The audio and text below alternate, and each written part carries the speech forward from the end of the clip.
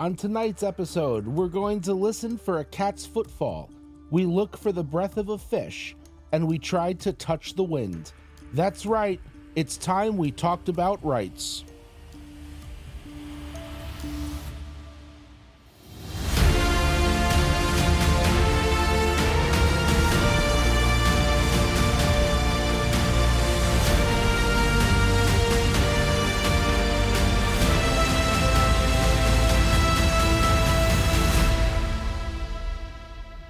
Good evening and hello, wherever you are and whatever you're doing. Thanks for being with us again.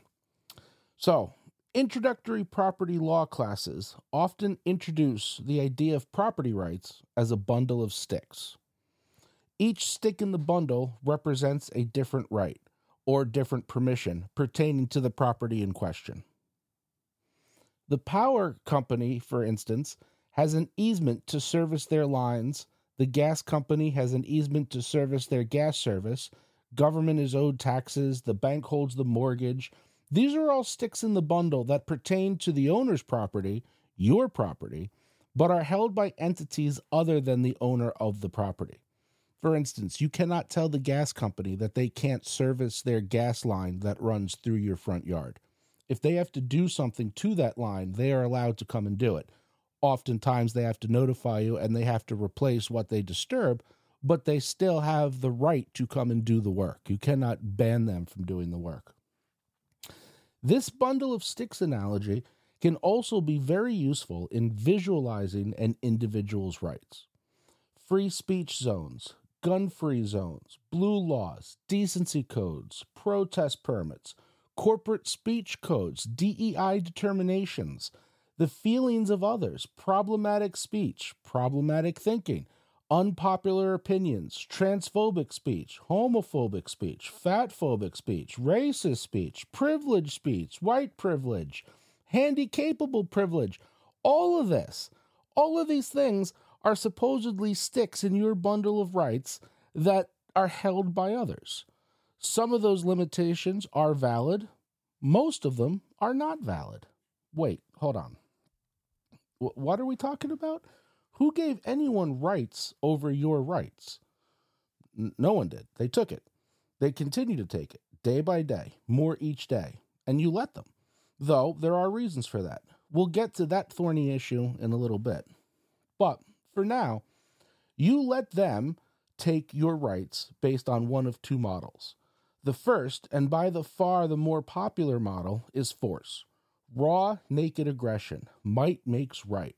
They, whether they is government, corporate governance, societal gatekeepers, the media establishment, or any other governmental or private organization, enforce compliance and obtain compliance through force.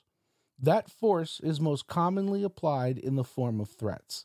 You'll be fired from your job. You'll be canceled from your media platform. You'll go to prison if you step out of line and break this law. If you say this, this will be the consequence. If you behave like that, there'll be this consequence. It's real Banana Republic type stuff, folks. Real Banana Republic stuff here. Thought police, Twitterati mobs, human resource departments, race grifters. It's an entire industry built on suppressing you on the altar of exclusive inclusivity. We're living in truly fun times, aren't we?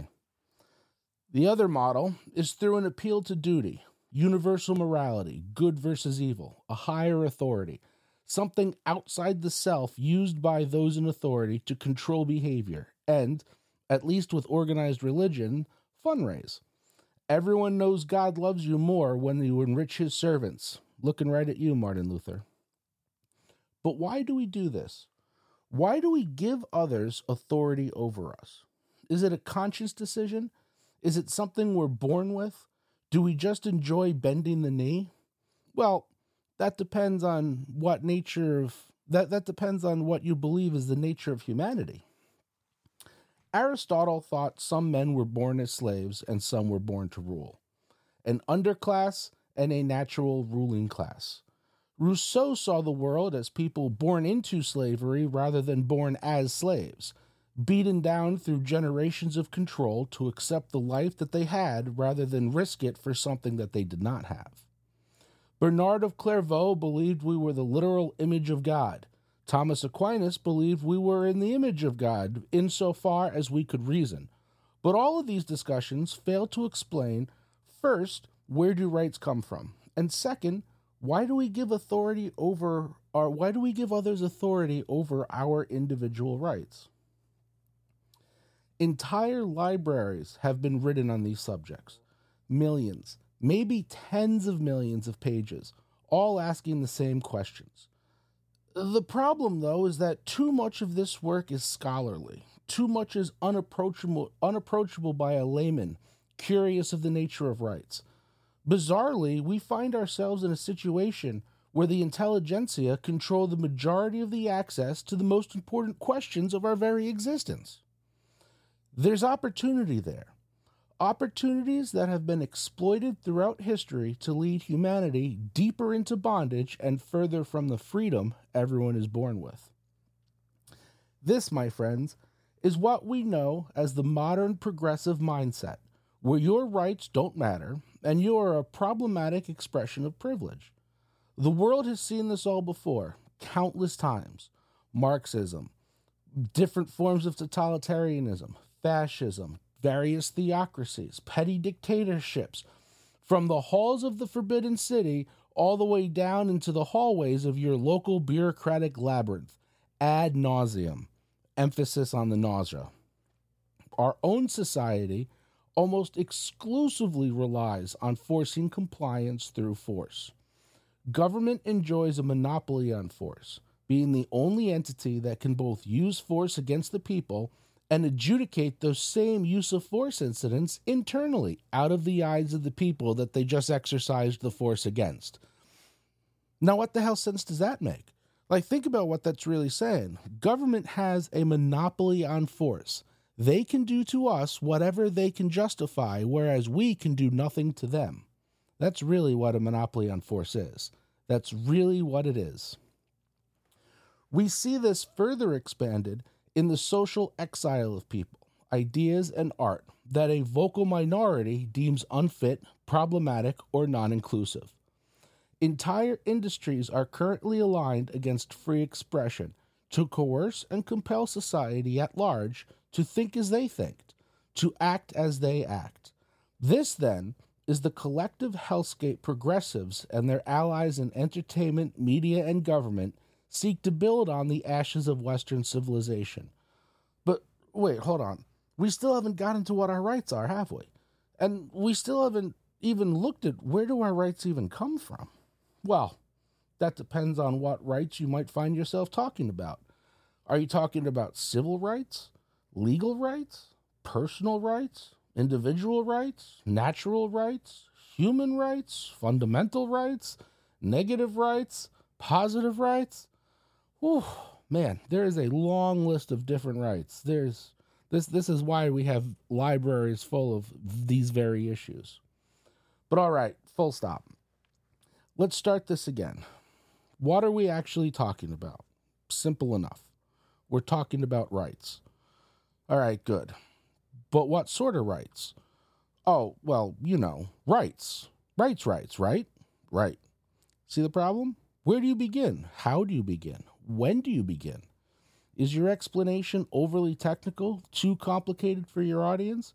Or is it a simplified mess of generalities stuck together with a dialectic equivalent of chewed gum? Here's a challenge for you. Let me set the scene. You're at a cocktail party.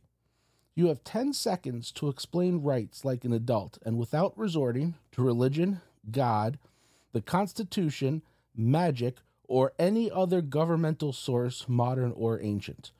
Your audience is either left of center, but interested in what you have to say, or they're theological leaning right of center and still interested in what you have to say.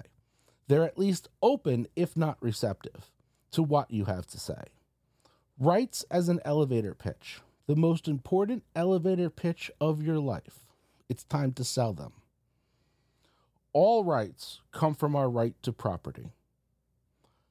All rights come from our right to property. A right to property, defined at its narrowest, is one's own thoughts and body. It is the primordial right from which all others are extrapolated. Thanks to Descartes, we know we exist irrespective of any divine authority. Our primordial right to property flows from our rational existence. Cogito ergo sum. I am a conscious, thinking being capable of forming complex thoughts, regardless of or despite external pressures or influences. I have a sense of self.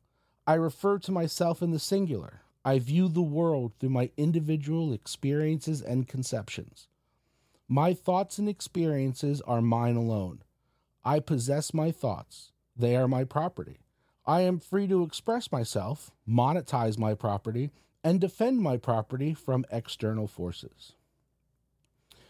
One of the most famous lines most people have never read is the first line in Rousseau's The Social Contract.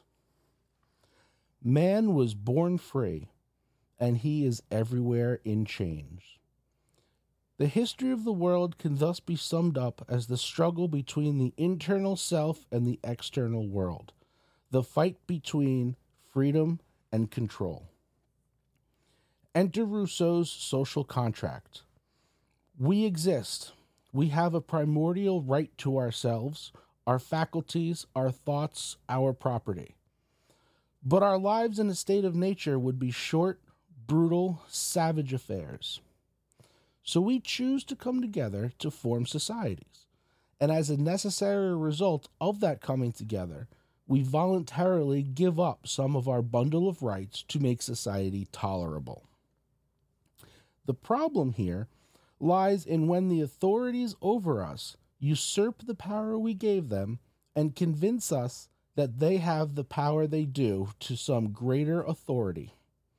Oftentimes, that greater authority is simply a poorly disguised might makes right argument. The Constitution, for all it gets right, is just another social contract. It may be better than many, or even most, but it still relies on obedience through force, even if it does attempt to curtail governmental authority through the use of negative rights. Government, however, still finds a way to overcome these restrictions on its authority. The state is, according to Murray Rothbard, a predatory entity that produces nothing, steals everything, and supports itself by convincing the average citizen it is both necessary and proper. After all, without predatory taxation, how would we finance roads? Without a military-industrial complex, how would we influence the politics of other nations? How would freedom itself be defended if we didn't send 18-year-olds to go fight over poppy fields a world away? We live in a society and a time where the struggle between freedom and control is reaching a tipping point. Government and private industry have essentially created a panopticon where the citizens are the prisoners. We can be under surveillance by any number of means, by any number of individuals, at many, if not most points in our day. Yet we have no idea who or what is watching us, or even if we're being watched. In many ways, the peasant of medieval England or France enjoyed a greater degree of freedom in their daily lives than we do today. Rights need to be defended. Sometimes that defense calls for rebellion and revolution. Sometimes it calls for men to step forward and say, "No more. This is my line, and there will not be any more taken from me." That's one of the inciting drives behind this podcast. It's time we started saying no. We can all learn something by remembering Rousseau's words next time a local bureaucrat tells us to wear masks in public, a land whale attacks our so-called privilege, or a mediocre male athlete breaks another female record. Man was born free, and he is everywhere in chains. Rights are delicate, shy creatures. They're as sweet as a first kiss, as elusive as the sound of lemonade, and as sorrowful as a long kiss goodbye. They're the beginning and the end, a promise from the past stretching into our future. All we have to do is reach out and grab them, cherish them, and live them every day. Governments come and go, laws change, religions drift into obscurity, and still our rights, our human heritage, the immutable fact of our fundamental existence remains. Know your rights. Know that it comes from your inherent right to property. Cherish them and fight for them every day. Authority and control are the business of government. Force and coercion is their currency. Yet we endure. I hope you enjoyed today's show. If so, please consider subscribing. In our next show, we'll be discussing the unintentional brilliance of Starfield and the current state of AAA video games. Until then, stay ungovernable and misbehave.